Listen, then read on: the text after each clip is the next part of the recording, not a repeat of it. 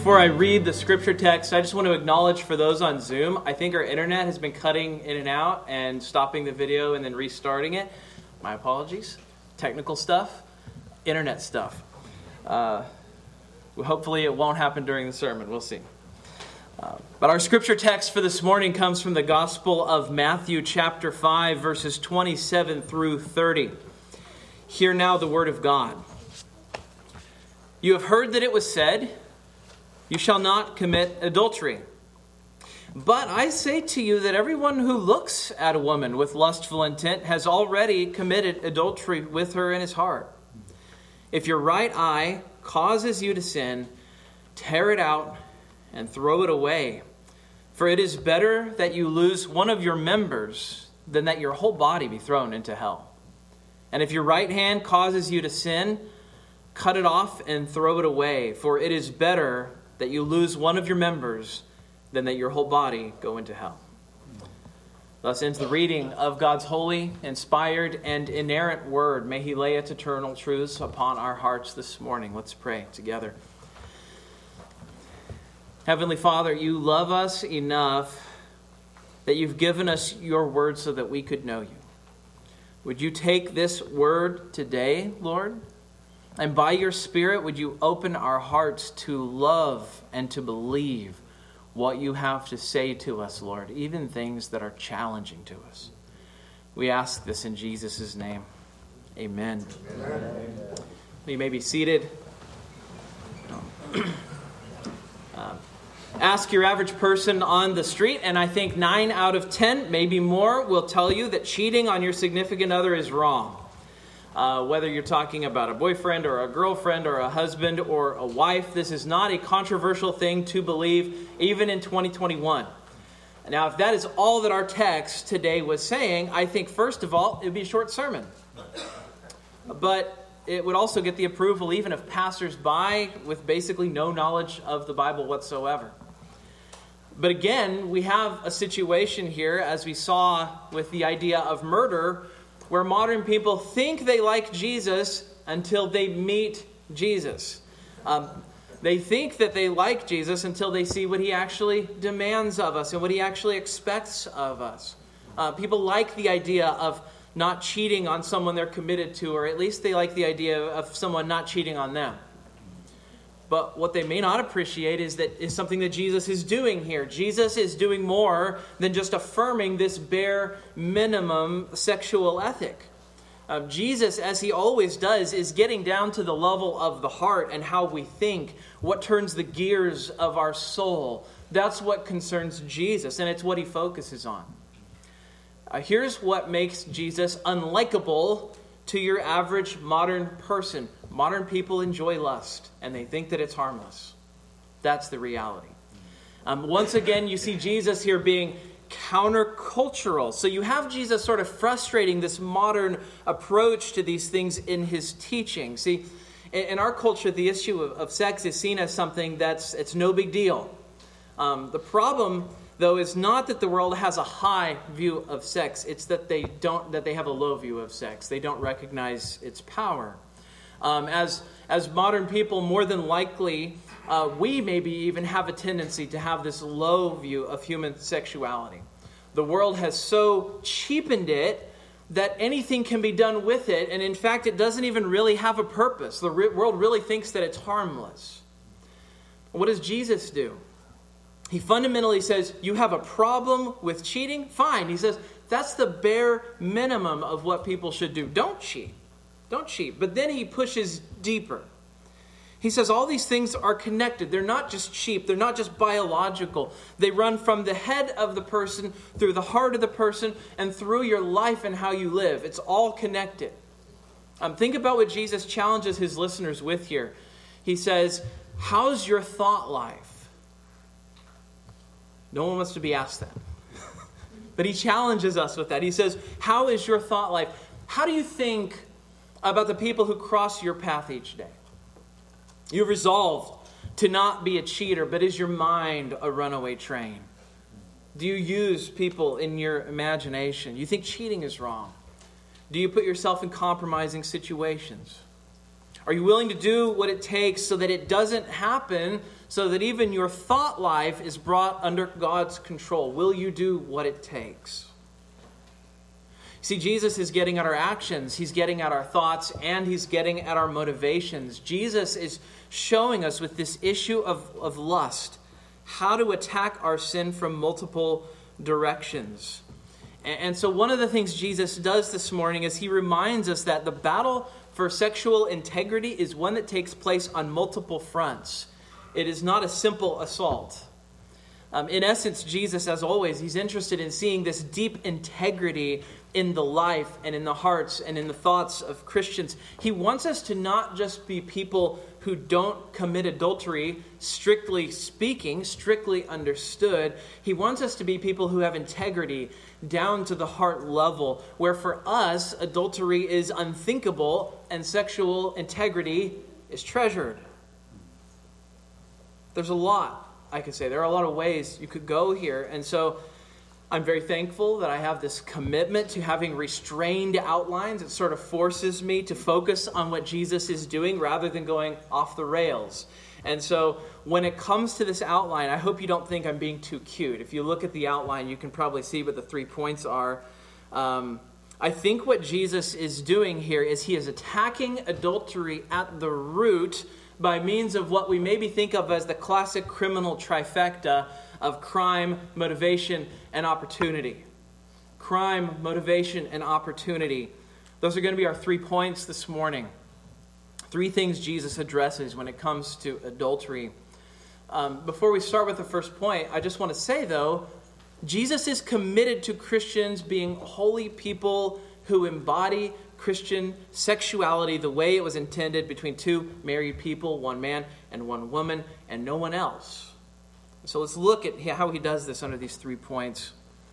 Let's talk about crime. You see this, the act itself, the thing that he affirms in verse 27.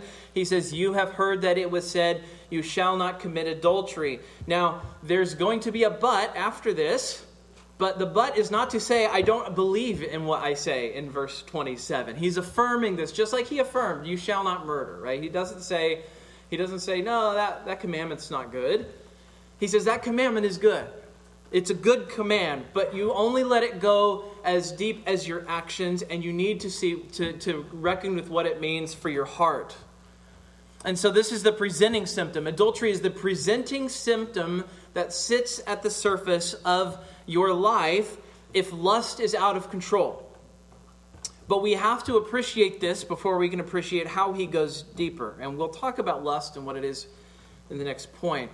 But this command Jesus says his listeners have heard, of course, is the 7th commandment. It's do not commit adultery. It's the 7th commandment. It's in the 10, the big 10. You can see it in Exodus 20. Maybe you got here today and you went, this text, we've all heard this before. We know this is what the Bible says.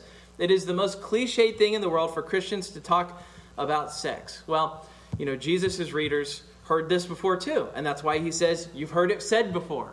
So Jesus is rehashing something they know. He's talking about things they've already heard before. And so we should be very careful not to read this commandment as narrowly as I think the world wants to. Strictly speaking, we usually think of adultery as cheating on your spouse. We think of it as having an affair. And of course there are reasons why we should value and protect marriage. It's beneficial to us that God has given us this command. Marriage is foundational to the stability of the family, which is foundational to the stability of society. This is a command that is protective of the most fundamental unit of civilization. And not only that, but marriage is worth protecting because it's an illustration of the relationship between Christ and his church.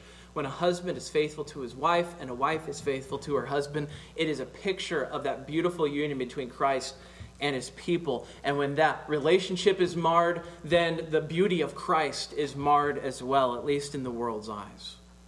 See, it's a command that's bigger than just forbidding the act of physically cheating on someone. It is so much broader than that. It is a command that actually encompasses all biblically forbidden sexual acts. Now, I was going to read from our larger catechism this morning, and as I started to read it myself, even I blushed. I don't know if you have read what the catechism has to say, the larger catechism has to say about the seventh commandment. I will leave it to you. But there are things in there that I think that you can tackle in the pulpit, even in a room full of children. And I'm going to say the word sex a lot today, so I'm not too bashful. But at the same time, there's some heavy stuff in the larger catechism. The Bible forbids an awful lot of things when it comes to human sexuality.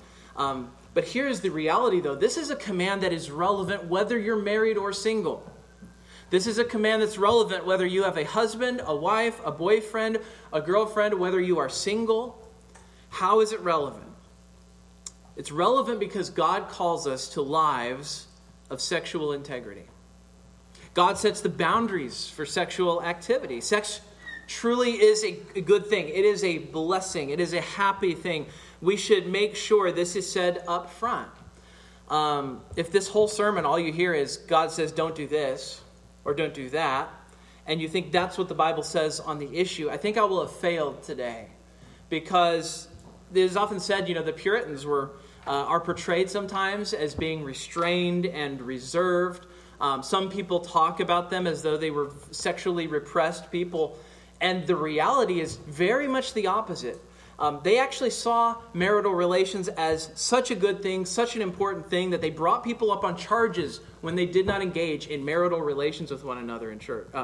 Not in church.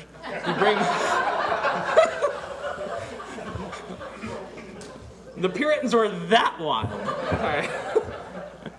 But there, you saw this in the Reformation. One of the things that you see, I have a great book about John Calvin, and it's called Calvin's Company of Pastors. And in Geneva, there's an episode where they bring a man up on charges because he's not engaging in sexual relations with his wife. And they tell him, you have a duty to do this. This is a good thing. This is part of your marriage. And they bring the man up on charges because of it. Now, why this happened, I have no idea. But the thing I want you to see is that the church took it seriously, that the church saw that it was a good thing. They saw that it was actually important. And so don't think of them as being repressed people who are trying to hold people back from enjoying their time together as married people. So the Bible is driving us towards seeing the physical union of husband and wife as a good thing. It exists before the fall. Adam and Eve are doing this before the fall happens. He creates them to be together as husband and wife before the fruit is taken, before the fall takes place.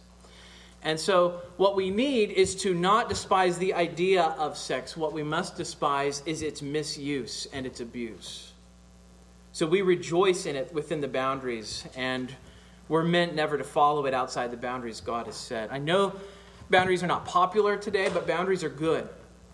A car on a mountain road is grateful for guardrails. A train without tracks is not a blessing, it is a disaster.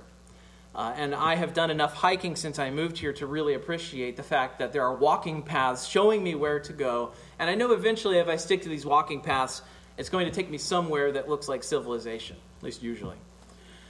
Now, God gives the boundaries in this area, doesn't he? And so it makes sense that if God made this thing for us, that he would tell us how it's to be used, how it's to be a blessing for us. What are the boundaries God has given to us? Now, normally I wouldn't have to say this, but this is the year 2021, so I do have to say this. What does the Bible tell us about sex? The Bible tells us that sex is something that is for those who are married, and marriage as naturally and biblically defined between one man and one woman. Not more than one man, not more than one woman, not one man and one man, not one woman and one woman. No invention here. For 100% of human history, nothing I just said would have been seen as controversial. Now, that doesn't mean people practiced it. That doesn't mean they were consistent, but it would not have been controversial. People knew the target they were supposed to aim at, right? So you had deviations from God's standard. And we know this, that if there are deviations from God's standard, just because they're legal, just because they're socially approved, does not mean that suddenly it becomes inside of God's boundary, or that it's legitimate in God's eyes. Outside the boundaries of marriage, sex is not a good. It is not a blessing. It is not something that's going to be flourishing or joy. And that's because God has set those boundaries. Everything outside the boundaries God is given is what Jesus is talking about here. It is encompassed in this one word, adultery. Again, I would say you look at the larger catechism, question 139. You can read all about some of those details of what that might be. But I want to highlight something here. This is a command that is relevant to those who are married, and it is also relevant to those of you who are not married. So I do not want you to sit here and go, oh wait, I'm not married, I'm incapable of committing adultery. No. That's actually not true. I want to say a word to those of you who are single. Jesus does mention that there are some who are naturally gifted for singleness. There are some people who find singleness satisfying. They do not struggle with desire for physical intimacy. Paul tells us in one of his letters that he was like this. Paul says he was gifted for singleness, and he actually says, look, I wish everyone could be like me. I wish everyone could be single and be happy being single. And he gives his reasons. He says, look, married people have a lot on their plate. They have things they have to worry about. They have someone else that they have to dedicate their life to. And that becomes a distraction from some of the things, especially that Paul is working through. You can read about this in 1 Corinthians 7, where he talks about singleness. But Paul also says something else. He says, it is better to marry than to burn with passion. 1 Corinthians 7:9. So in other words, marriage is God's prescription for you if you are someone who has that desire. You know you're not gifted with singleness, with the gift of singleness, if you feel that desire, is one of the things that Paul is telling us. So I would simply say that if that is you and you are single, you should be seeking and anticipating finding a husband or a wife in God's timing. And I would want you to know that God does have an answer for your desire. God does not intend, in the meantime, for you to engage in brief dalliances or to just have a life that's peppered with what you tolerate as little sins or indulgences in the meantime. That is not God's plan for you. One problem that we have is we have a generation of young people who are sort of intentionally delaying marriage until much later than they used to. There are a lot of complicated reasons why this happens. A lot of them are financial. There's sort of a myth out there that you must be financially secure before you get married. I call it a myth because I don't believe it.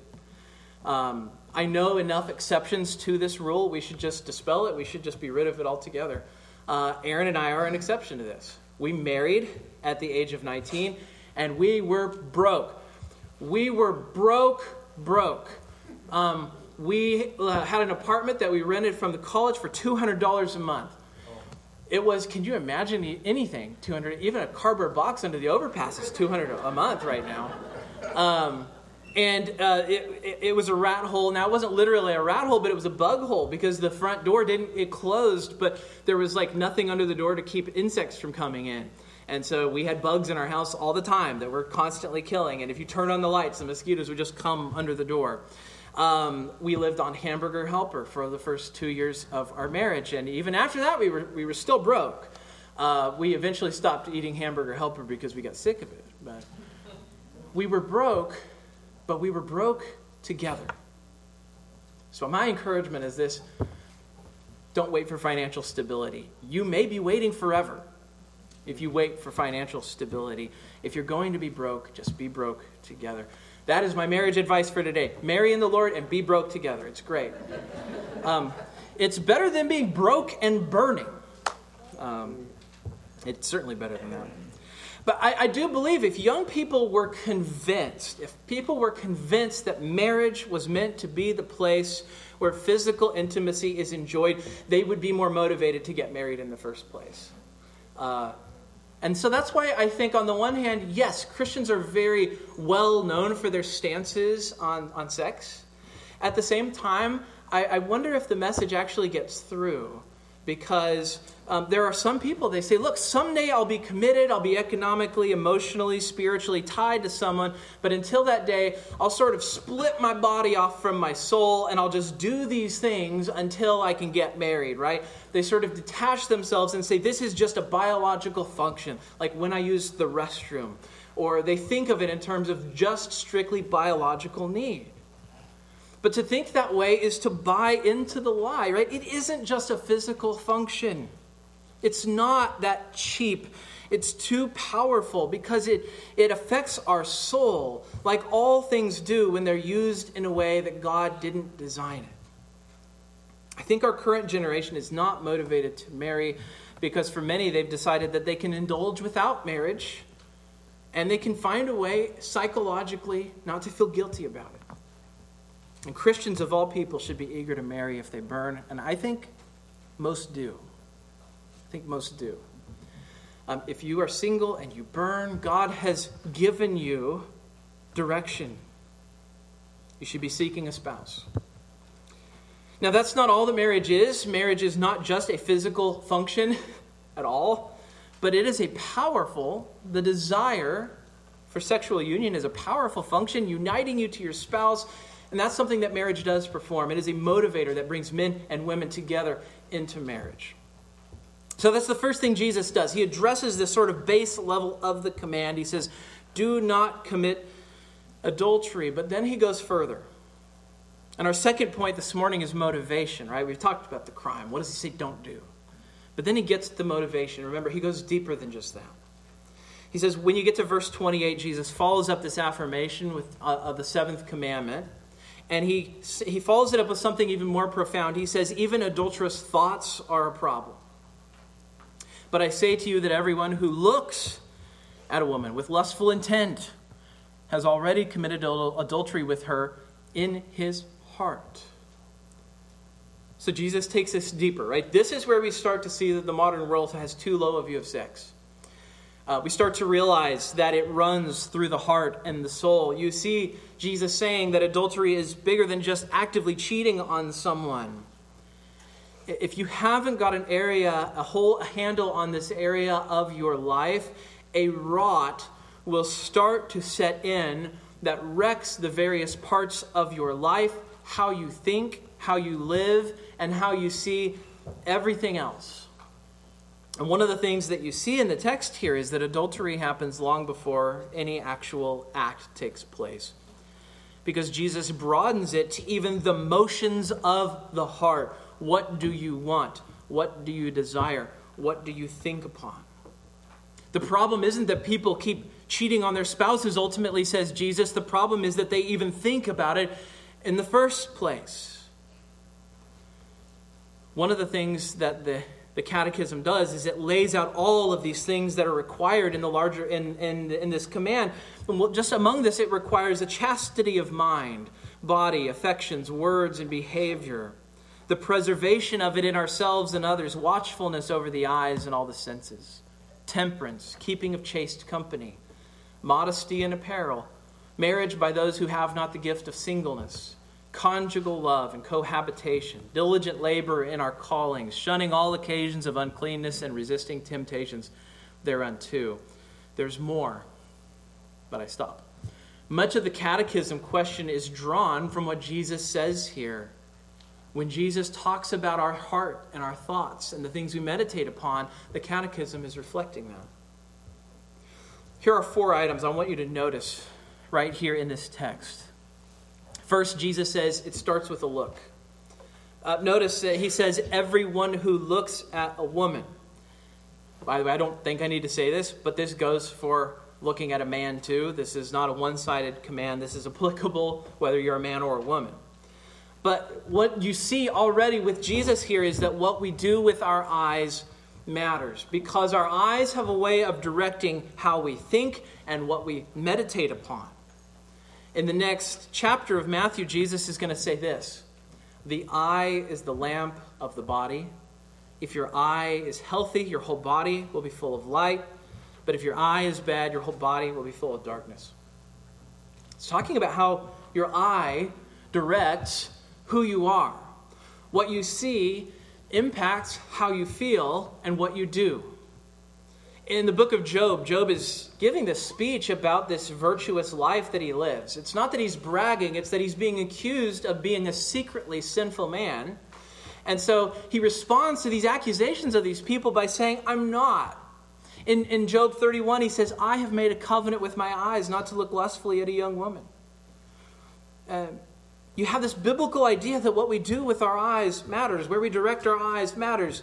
And I say this to a generation that now fills our eyes with screens. What are you using your eyes for?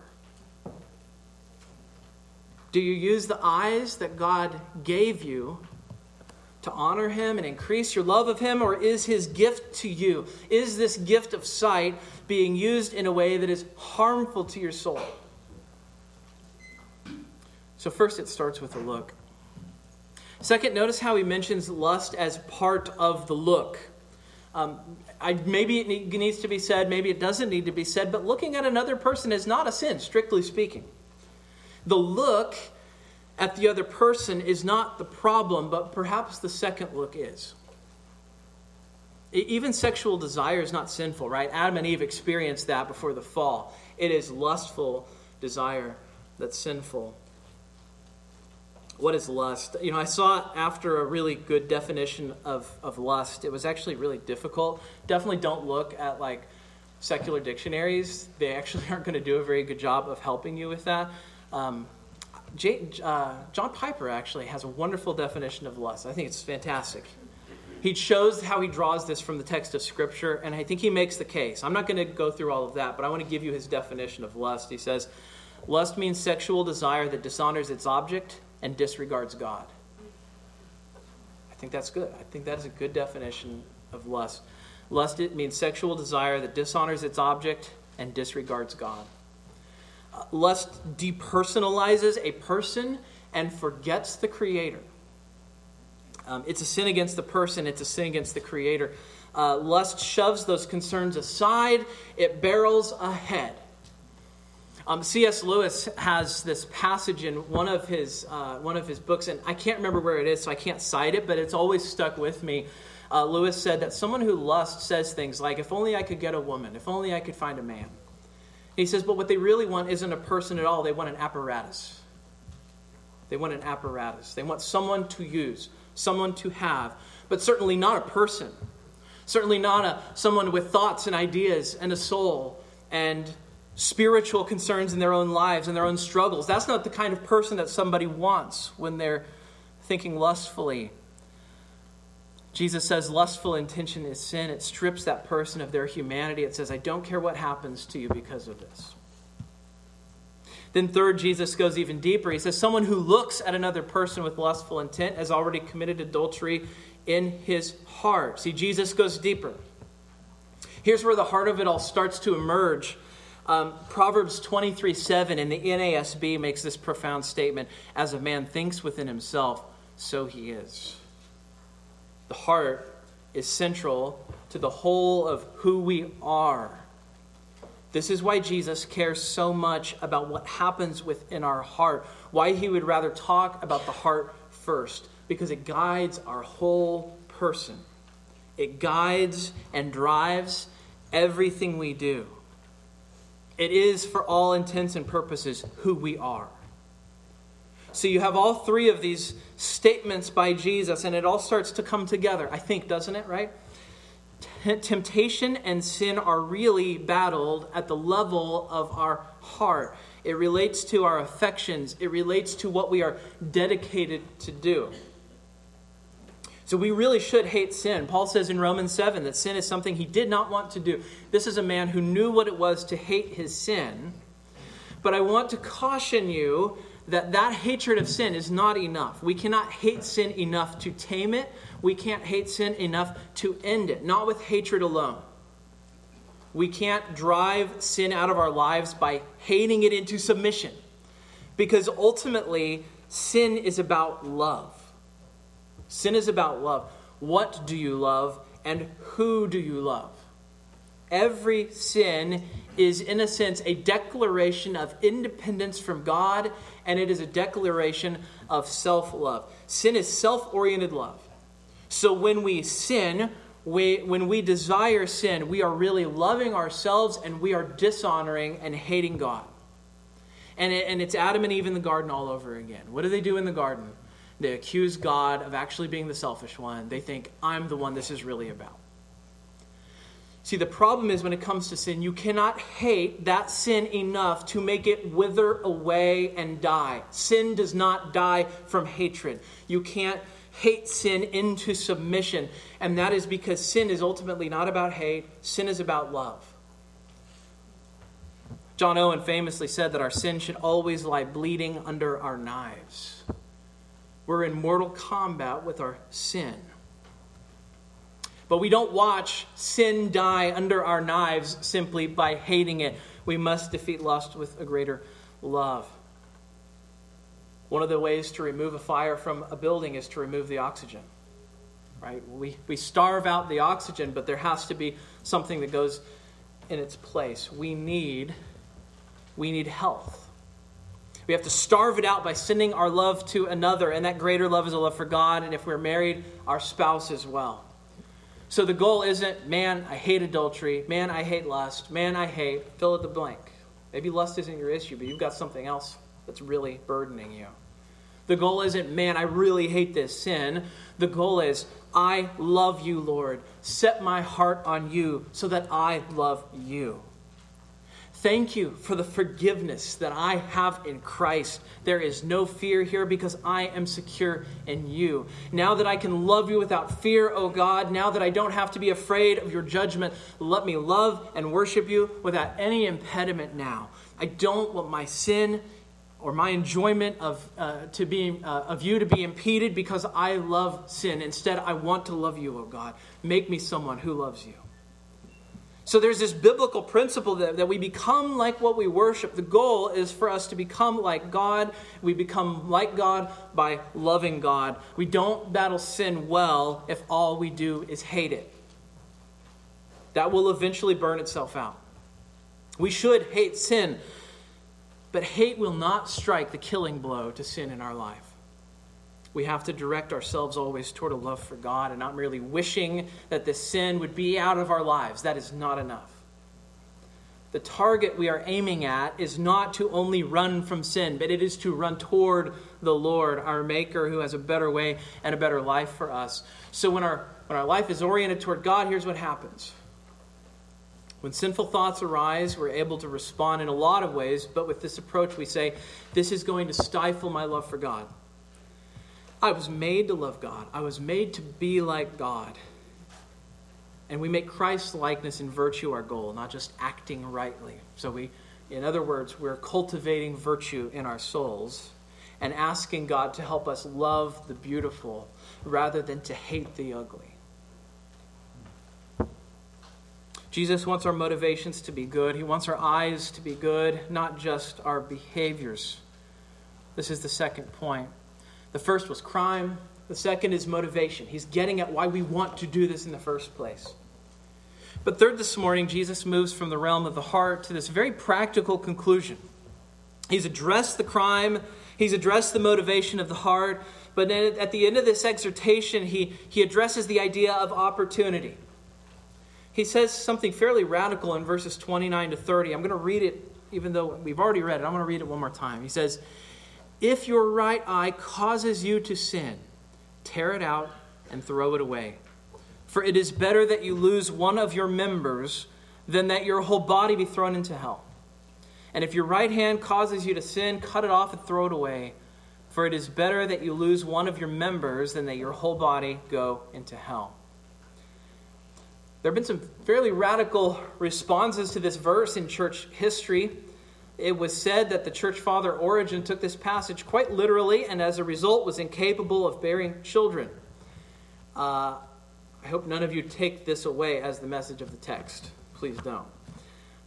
What is Jesus doing?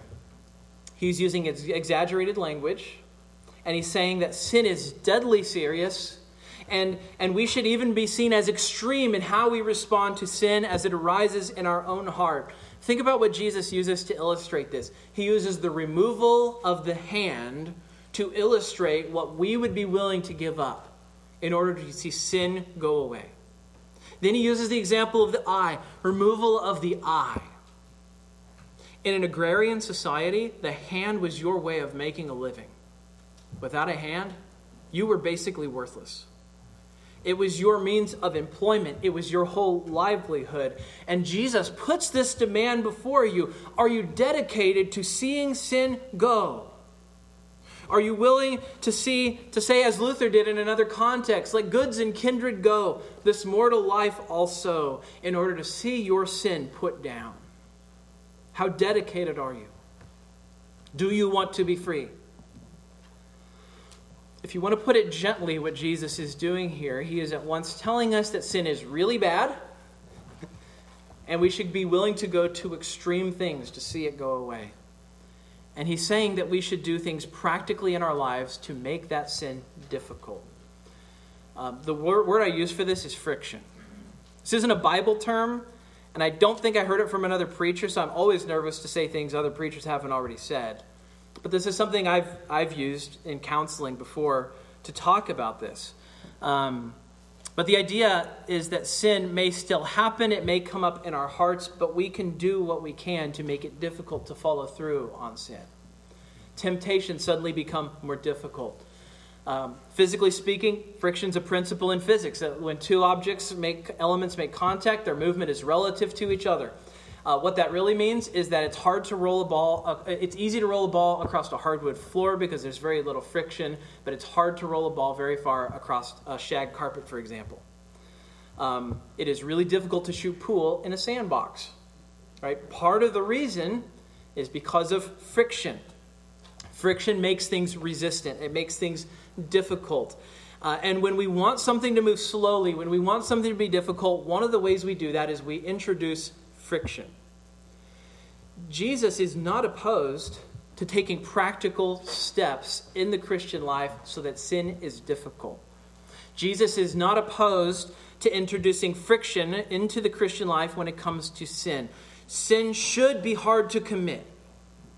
You see it here in the text. We should be willing to do whatever is necessary to see it gone from our lives, even if it means saying goodbye to something we used to love or saying goodbye to something that we enjoy, if it leads us in the way of temptation. This isn't enough, of course. This is not enough. Even with a missing eye, someone can have greedy thoughts, right? Even with a right hand missing, someone can still hate his brother in his heart. That's why I think friction is the right word. Because on its own, here's the deal. Spiritual friction can't stop sin. It can only make it more difficult. If we're determined, we will still do it. But Jesus is making this exaggeration to make a point. Is there anything in your life that you would rather hold on to that have victory over sin? Is there anything that you enjoy that is more valuable to you than God and his call to holiness? What are the avenues that sin travels in your life? I'm not even just talking about adultery. I'm not even just talking about lust in this context. Are there sins? Are there temptations that seem to arise whenever you're in a certain situation or around a certain person or group of people? Jesus challenges us here, I believe. Is this situation, is this person worth it? Is that device, is that service that you enjoy worth it? Might it be that God wants you to introduce friction into your life so that sin is harder to commit and temptations become less frequent? What can you do to make sin difficult? What are you willing to do? Who are you willing to involve? Are you willing to cut off a problematic relationship? Are you willing to get rid of your home internet and buy an old school flip phone if necessary? I know that is like cutting your hand off in 2021. Are you willing to do it? Whatever sin you're dealing with, Jesus says, will you cut off your hand? Will you gouge out your eye? Do you love God more than these? Will you follow Christ as his disciple? Will you love him more than these other things? That's the challenge.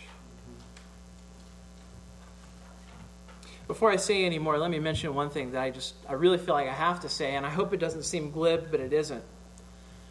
Talk to a room full of people. There is no way you're not talking to people who haven't failed in this area. If you failed at this command, Don't despair. In just a few minutes, we're going to offer a confession of sin. And you know the confession of sin is going to be followed by something that is unspeakably precious. It is the declaration of pardon. It's the assurance of pardon. And that assurance of pardon is an encapsulation of the gospel, that even we can walk free and full of joy, even though we really have sinned. We really have sinned. It's not imaginary that we sinned. That God could look at you and say to you, you are forgiven. Go and sin no more. It is stunning. And if you come in here today aware of your failures, then you have also come into this place aware of your need. We have failed. We are sinners. Sin does not disqualify us from following Christ. Refusing to bring that sin to him does. All of us have in some way have failed to follow Jesus fully. We are meant to walk in forgiveness. We're meant to walk in repentance. We're meant to look at Jesus always. There is peace there. There's real pardon, and there is real freedom there. There's no talk about doing battle with sin apart from forgiveness. You cannot subdue an unforgiven sin. If I have somehow made it sound like freedom from sin is all about you pulling yourself up by your bootstraps, then I failed this morning. We do not just add Christ on at the last minute as a technicality. Oh, he's at the end of the sermon. He needs to mention Jesus. This is his pattern. Yes, it is my pattern. Christ is at the center of God's entire answer to the problem of adultery as Jesus is speaking of it here. You come to Jesus, you confess your sin, you look to Christ, and here's what he does. He pronounces you forgiven. He sends his Spirit to help you and to carry you and to empower you to live these things out so that you see marriage as this beautiful, powerful, mysterious union that we ought to embrace as God's plan for us if we're not gifted for singleness. And to see that single-mindedly loving our spouse is God's will for each and every married person. You are not alone in the battle. You have the church. You have brothers and sisters in the Lord. You have elders in this church who care about you. And most importantly of all, you have Christ's Spirit and you have Christ's Word. You are not alone in any of your struggles with sin. He promises us, I will never leave you or forsake you. We walk, we fall, we get up. That's the Christian life. At rock bottom, here's the reality. Jesus is teaching us in the Sermon on the Mount what it means to follow him, what it means to be his disciple. We are not meant to be disciples only skin deep. Instead, Jesus says, disciples will give up any comfort if it is destroying us. We will give up lucrative opportunities if it is harming our souls. We will do whatever we can to follow him regardless the cost because Jesus is worth it. Why should we do this? I could give you a few reasons, but I want to mention two. Here's one. You will have joy when you have lust out of your life. Lust robs us of joy, and righteousness enriches our capacity for gladness. I have a rule that I've broken once already, and I'm going to break it again, not to mention Lord of the Rings. Just the more you preach, the more you're like, man, Lord of the Rings is really good for illustrations, though. So here you go. At one point near the end of Lord of the Rings, Sam is trying to encourage Frodo. He's carrying the ring. It's destroying him. This ring is wrecking him. You can just see him. He's slipping. He's becoming a darkened, unhappy figure. And Sam says to Frodo, he's trying to cheer him up. He says, you remember the taste of strawberries? And Frodo says, no, Sam, I can't recall the taste of food, nor the sound of water, nor the touch of grass. I'm naked in the dark with nothing, no veil between me and the wheel of fire.